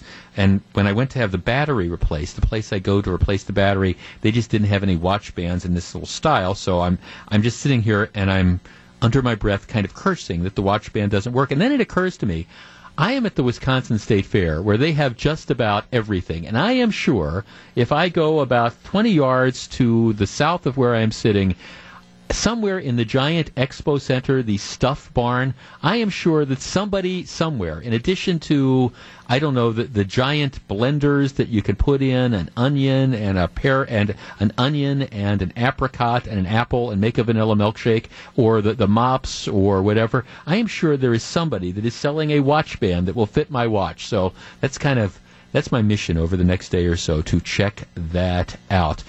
Couple quick program notes. Scafidi and Billstedt, they're going to be in coming up in an hour. Their show will originate from here. Greg Matzik's out here. John McCure's out here. Stick around. We love being at the State Fair. All right. One of the things, though, that I don't like about the State Fair, and it has nothing to do, Kathleen O'Leary, who runs the fair, if you're listening, it has nothing to do with the operation of the fair. To me, the State Fair is one of the sort of unofficial signs that summer is starting to wind down. Now, I mean, I understand that meteorologically, summer goes through September, but, we're already, 1 week into August. And the stores have been having the back-to-school sales since the middle of July, or actually probably since school let out in June. But, I mean, people are starting to go back to school, or at least think about going back to school. As I said during the break, my niece is going away to college. She leaves 2 weeks from today. Historically, since 2000 in Wisconsin, the law is that schools are not allowed to start before September 1st. My friend, state legislator from Ozaukee County, Jim Ott, has been working vigorously with trying to introduce a bill that would eliminate this restriction.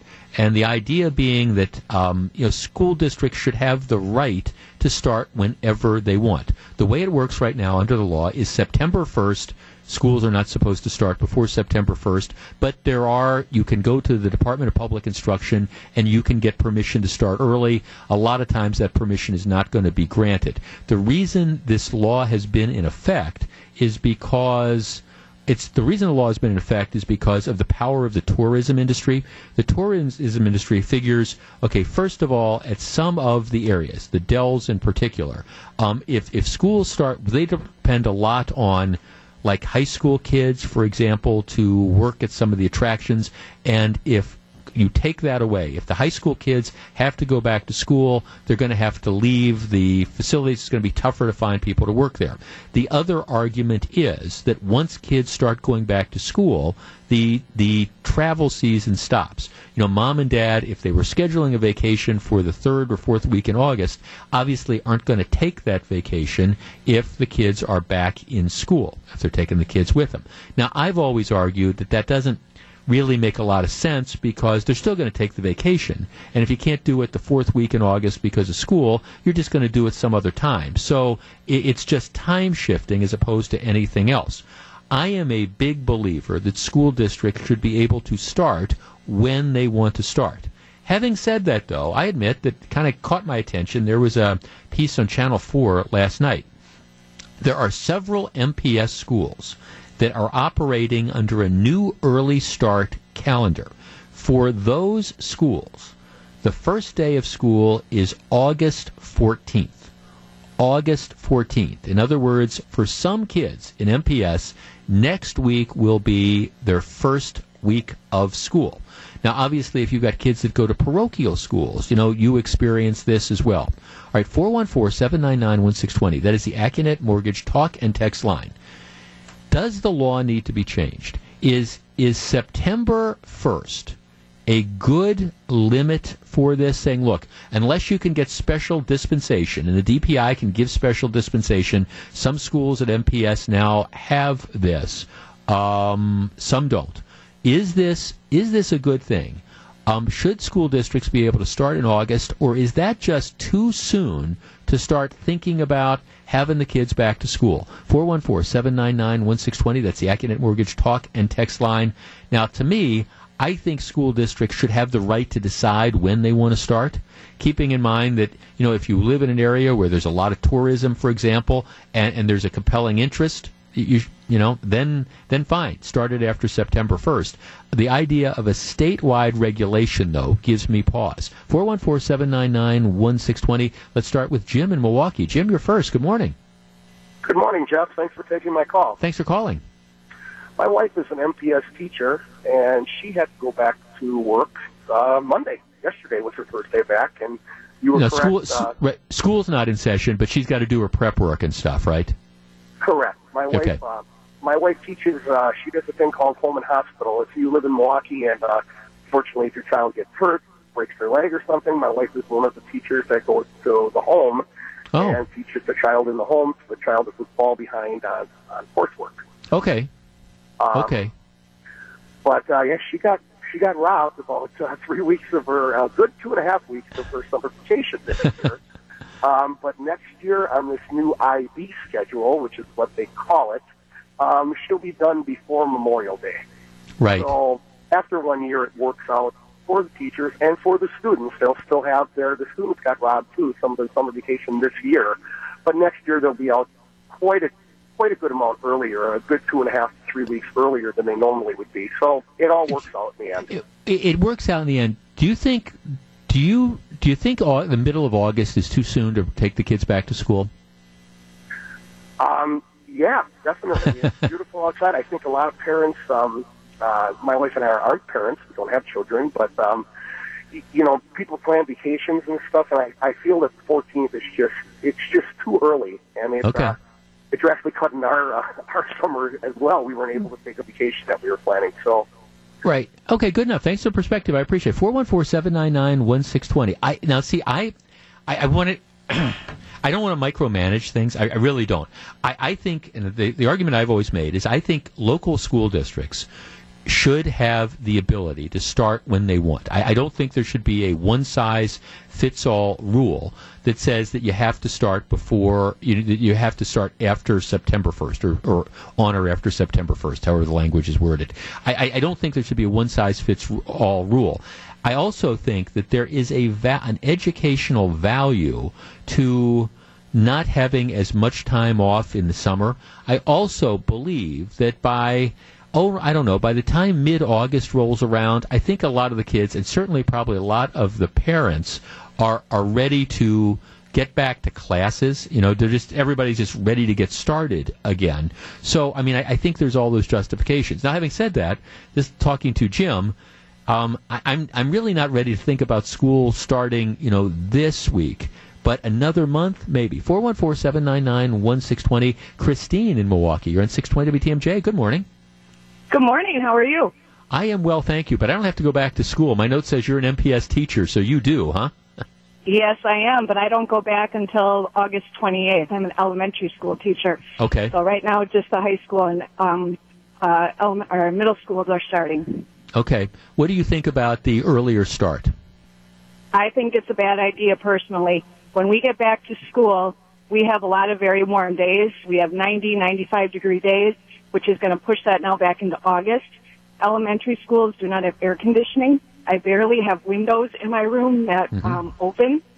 And I think for some kids it's going to be a health problem. We have a lot of children who don't come to school when it's very cold out because of not being able to get to school. I think we're going to see the same thing with heat problems. Because it's just too hot. So you think by waiting a couple extra weeks, you reduce that problem? Yes. Mm-hmm. And that's and see, I want to be real consistent here, Christine. I think that is a very, very legitimate concern, and it's one of the reasons why I think school districts should decide on their own start dates, because that might be a very again, I mean, I think MPS, that's something you look at. What's the heat? What it's going to be like on August 20th for kids in classrooms? How hot is it going to be? How many schools do we have are air conditioned? Maybe we should start later, and I think that's a very valid thing for, say, perhaps MPS to consider. On the other hand, maybe somewhere in the northwest part of the state where it's not as hot, maybe that's not as much of a factor, if you know what I mean. Yes, correct. Good point. Yeah. No, okay. Thanks for the call, Christine. And by the way, I'm not minimizing. I am not minimizing the. Gee, it's really, really hot. The schools aren't air conditioned. It's going to be a problem. Kids can't learn. That is, to me, a very, very valid factor. That if I was a school board member, I would take into account in deciding, gee, when do I want to do the start date? That's a legitimate point. But the fact that MPS, for example, might have that issue, maybe that issue doesn't play out so much in a school district in Eau Claire, or maybe it doesn't play out so much in a school district in Stevens Point, where they say, hey, most of our schools are air conditioned. I don't know if they are not. Our schools are air conditioned, or it's not as much of an issue. It's warmer in Milwaukee than it's going to be, say, again, somewhere close to the Upper Peninsula, for example. So by mid-August, we're starting to already have those cooler sort of days. We're not worried about this. That's my whole point. Allow the local school districts the ability to make the decision as to when you start based on the local needs. You need the high school kids to work at the tourism industry in the Dells? Go with God. That's fine. Start school districts, start the school year after September 1st. I have no problem with that. But if that's not a factor, I mean, I've told this story before. I went to college in a very rural setting, and back in the day, we started early, but you got out early. I mean, I was out of school pretty much. I was out of college pretty much by I want to say it was like the third week in May. But because a lot of the kids in the colleges, they were needed for spring planting. And that was it. That a lot of them were farm kids. They came from farms. They went back. They worked on the family farms. And that was the idea. It was abbreviated. There was an earlier start date. There was less of a Christmas break. You went back sooner. But the idea was you'd get done earlier. I happen to like getting done earlier. We continue the conversation next. If you're on the line, please hold on. It's 11:21. This is Jeff Wagner. We're broadcasting live from the Wisconsin State Fair. Stick around.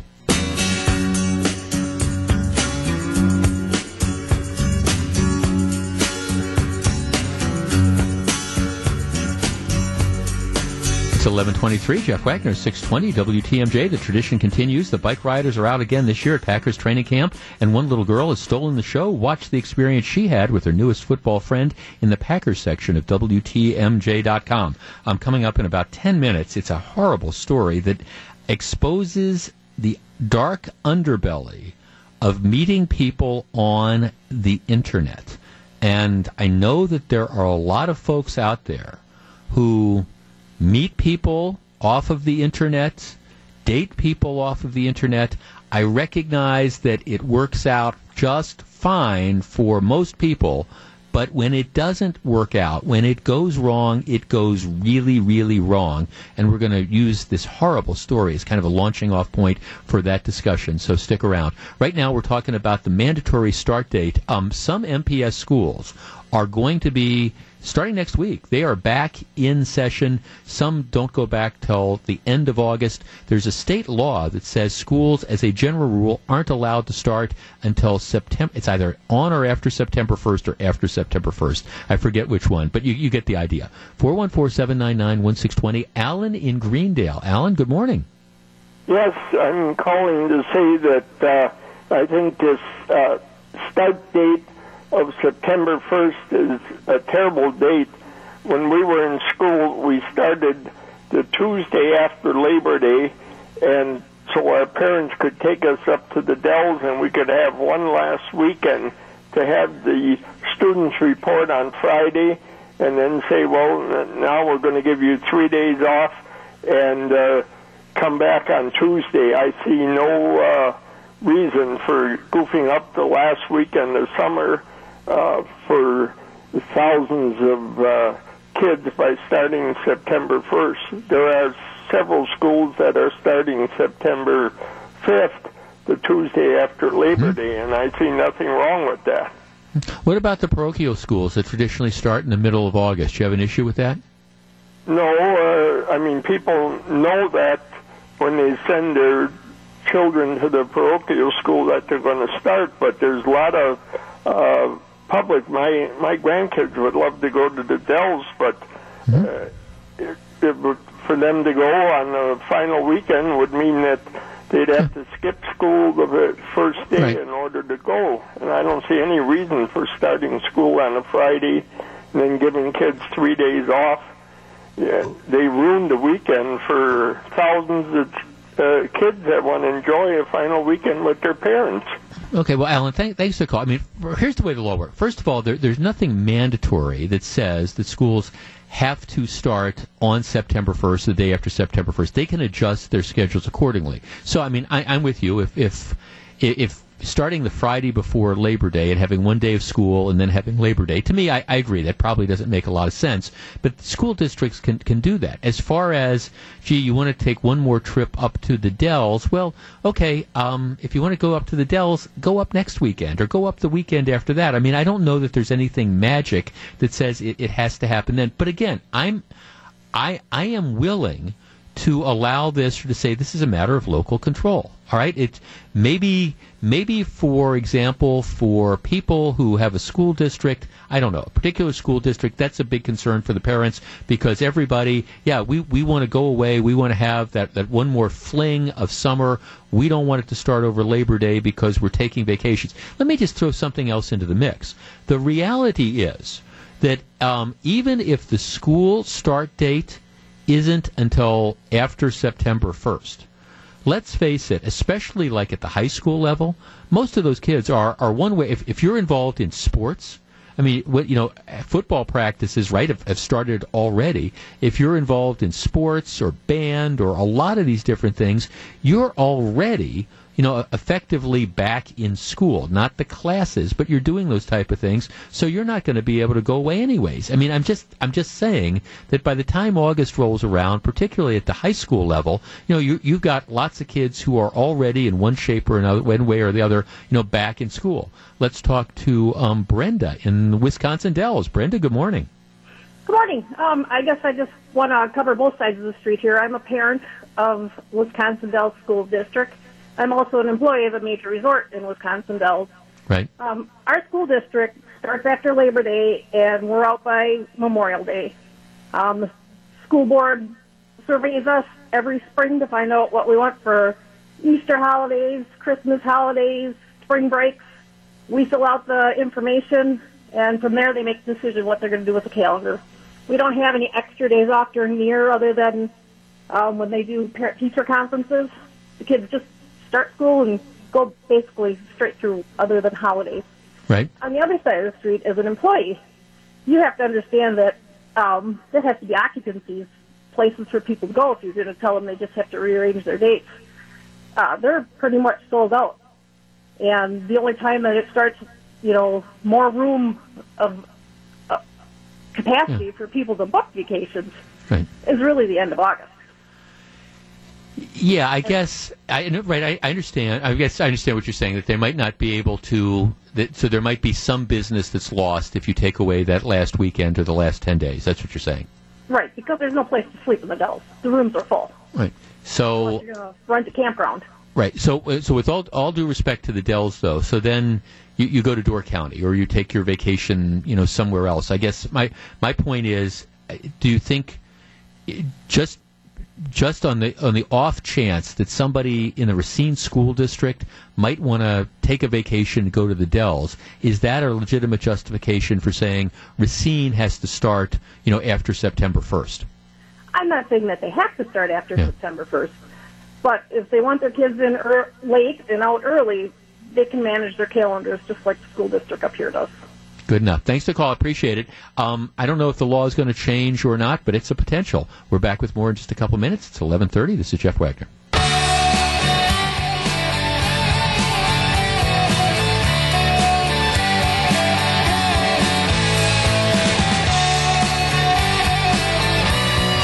It's 11:37. Jeff Wagner, 620 WTMJ. Preseason. Let's see. The tradition continues. Bike riders are out again this year at Packers training camp. One little girl has stolen the show. Watch the experience she had with her newest football friend in the Packers section of WTMJ.com. Sometimes people don't understand my sense of humor. The standing joke is sometimes I should raise my hand when I'm trying to be funny. Somebody was asking me the other day, well, where did you meet your fiancée? And I said, well, on the internet. And they said, well, really? I said, no, I did. Actually, lots of people asked me where we met. And I said on the internet, I was kidding. We did not meet on the internet. We've known each other for a long time. But a lot of people do meet folks on the internet. I was actually talking to someone yesterday who started dating somebody. And I said, well, where did you meet? They said they met on the internet. And I don't think it was necessarily one of these dating sites. They just kind of, where the people are pre-screened. It's just that they somehow met in a chat room or something somewhere. And I understand that that's how lots and lots of people meet. I mean, see a show of hands. I mean, how many people have started dating people that they've met off of the internet? It's something that I guess happens a bunch. But there is a dark side to this.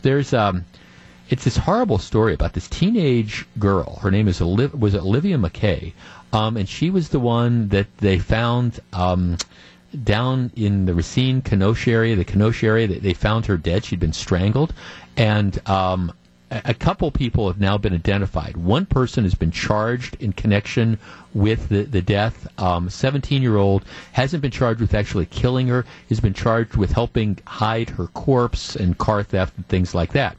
But the criminal complaint has become public. And according to the allegations in the criminal complaint, the guy who has now been charged, he and a buddy of his, apparently, these guys would often meet girls online. They're both 17, 18, 19 years old. They would meet girls online. What happened here is, according to the guy that's been charged, he said the two of them, or that his buddy, often met girls online, and on July 23rd had arranged to have the victim pick him up at the house. When McKay, 17, reportedly pulled up, one of them gets in the front seat, one of them gets in the back. The trio reportedly drives to one of the parks down in Kenosha near the band shell before driving to Racine. Then they return to the park, et cetera, et cetera, et cetera. And what ends up happening is, at least according to the allegations in the complaint, one of the guys strangles her. But the point is, they met on the internet.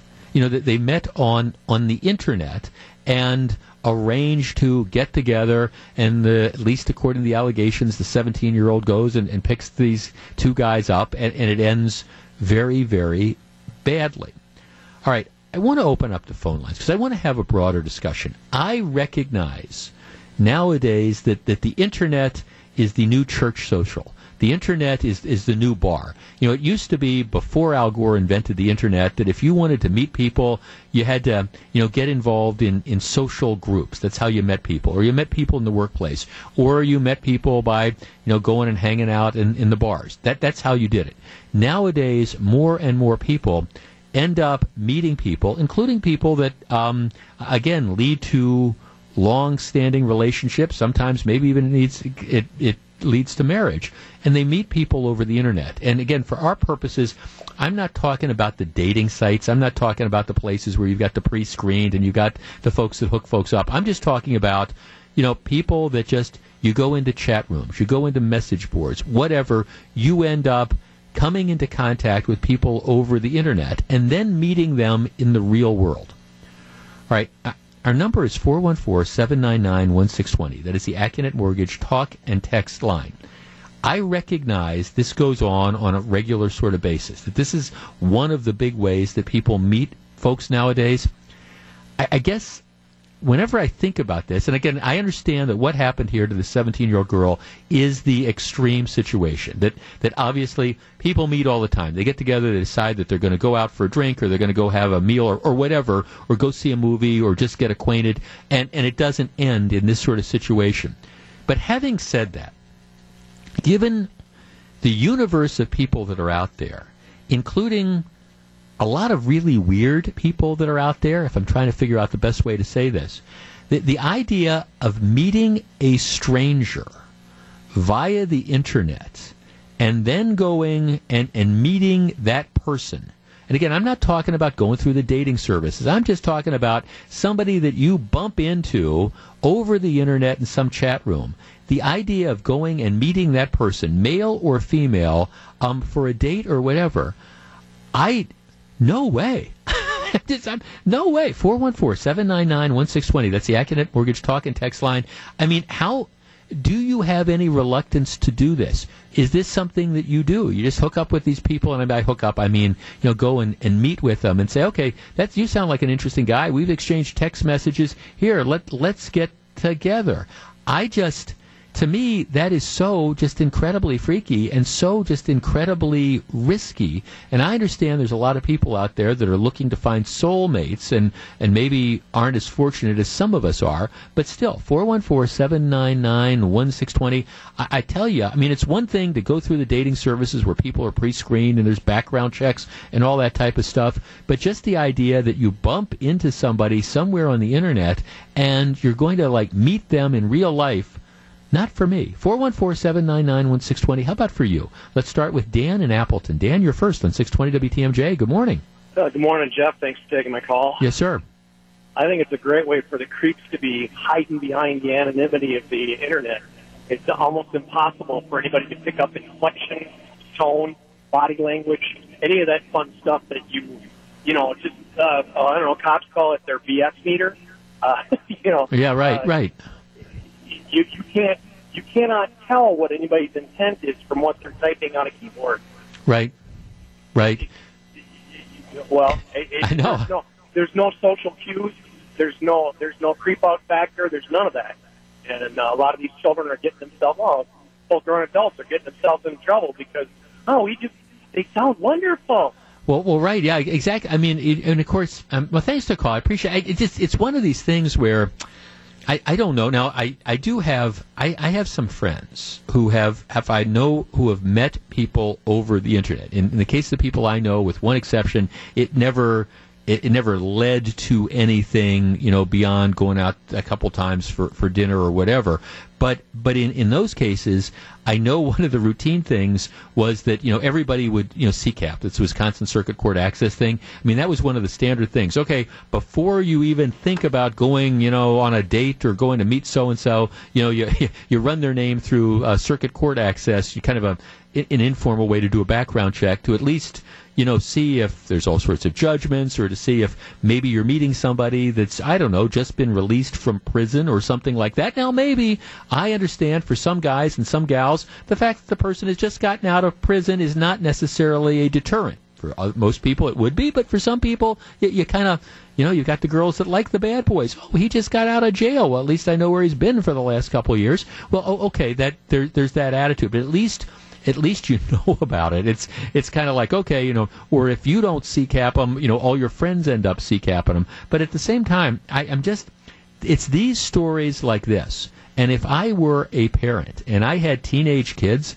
and I found out that my 17-year-old daughter or my 16-year-old daughter or whatever was involved in meeting somebody over the internet and then was going to go to meet them, I mean, at that point in time, I mean, this is the object lesson. That's the horrible aspect of this story. And I don't think they knew each other other than the internet. You had this one guy who apparently, at least according to the criminal complaint, that's what he did. He solicited women over the internet for whatever purposes. Who knows? It's 11:46. We're broadcasting live from the Wisconsin State Fair. This is Jeff Wagner.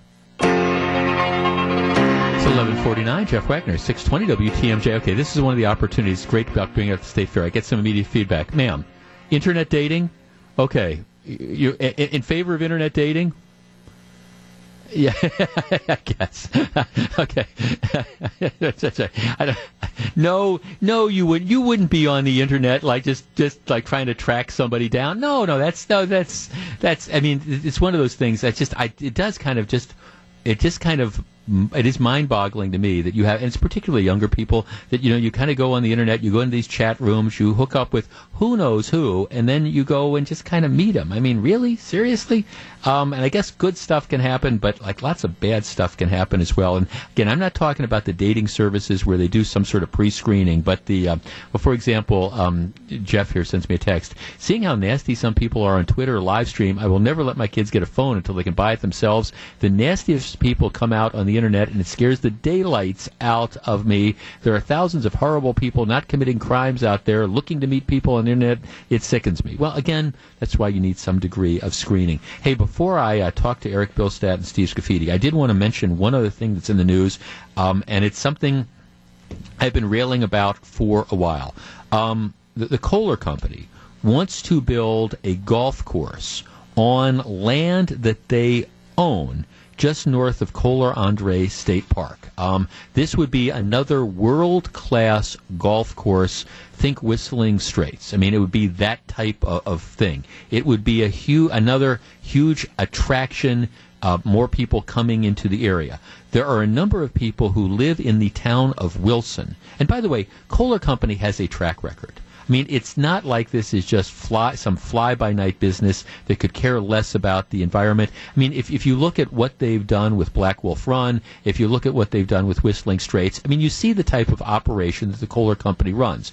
Nevertheless, there's some people in the town of Wilson, which is where this land was up until, I guess, yesterday, in the town of Wilson, who have been fighting this. Now, whenever I talk about this, I get some nasty letters from some of the folks saying, don't call us NIMBYs, not in my backyard. But they are not in my backyarders. I mean, it's the idea that, this is just going to be terrible, it's going to destroy the environment. Well, okay, the Kohler Company owns this land, and you can put in, at least in my opinion, environmental protections to make sure that everything's okay. In any event, the Kohler Golf Course took a big step towards completion and approval yesterday when the Sheboygan Common Council voted to annex this land into the city of Sheboygan from the town of Wilson.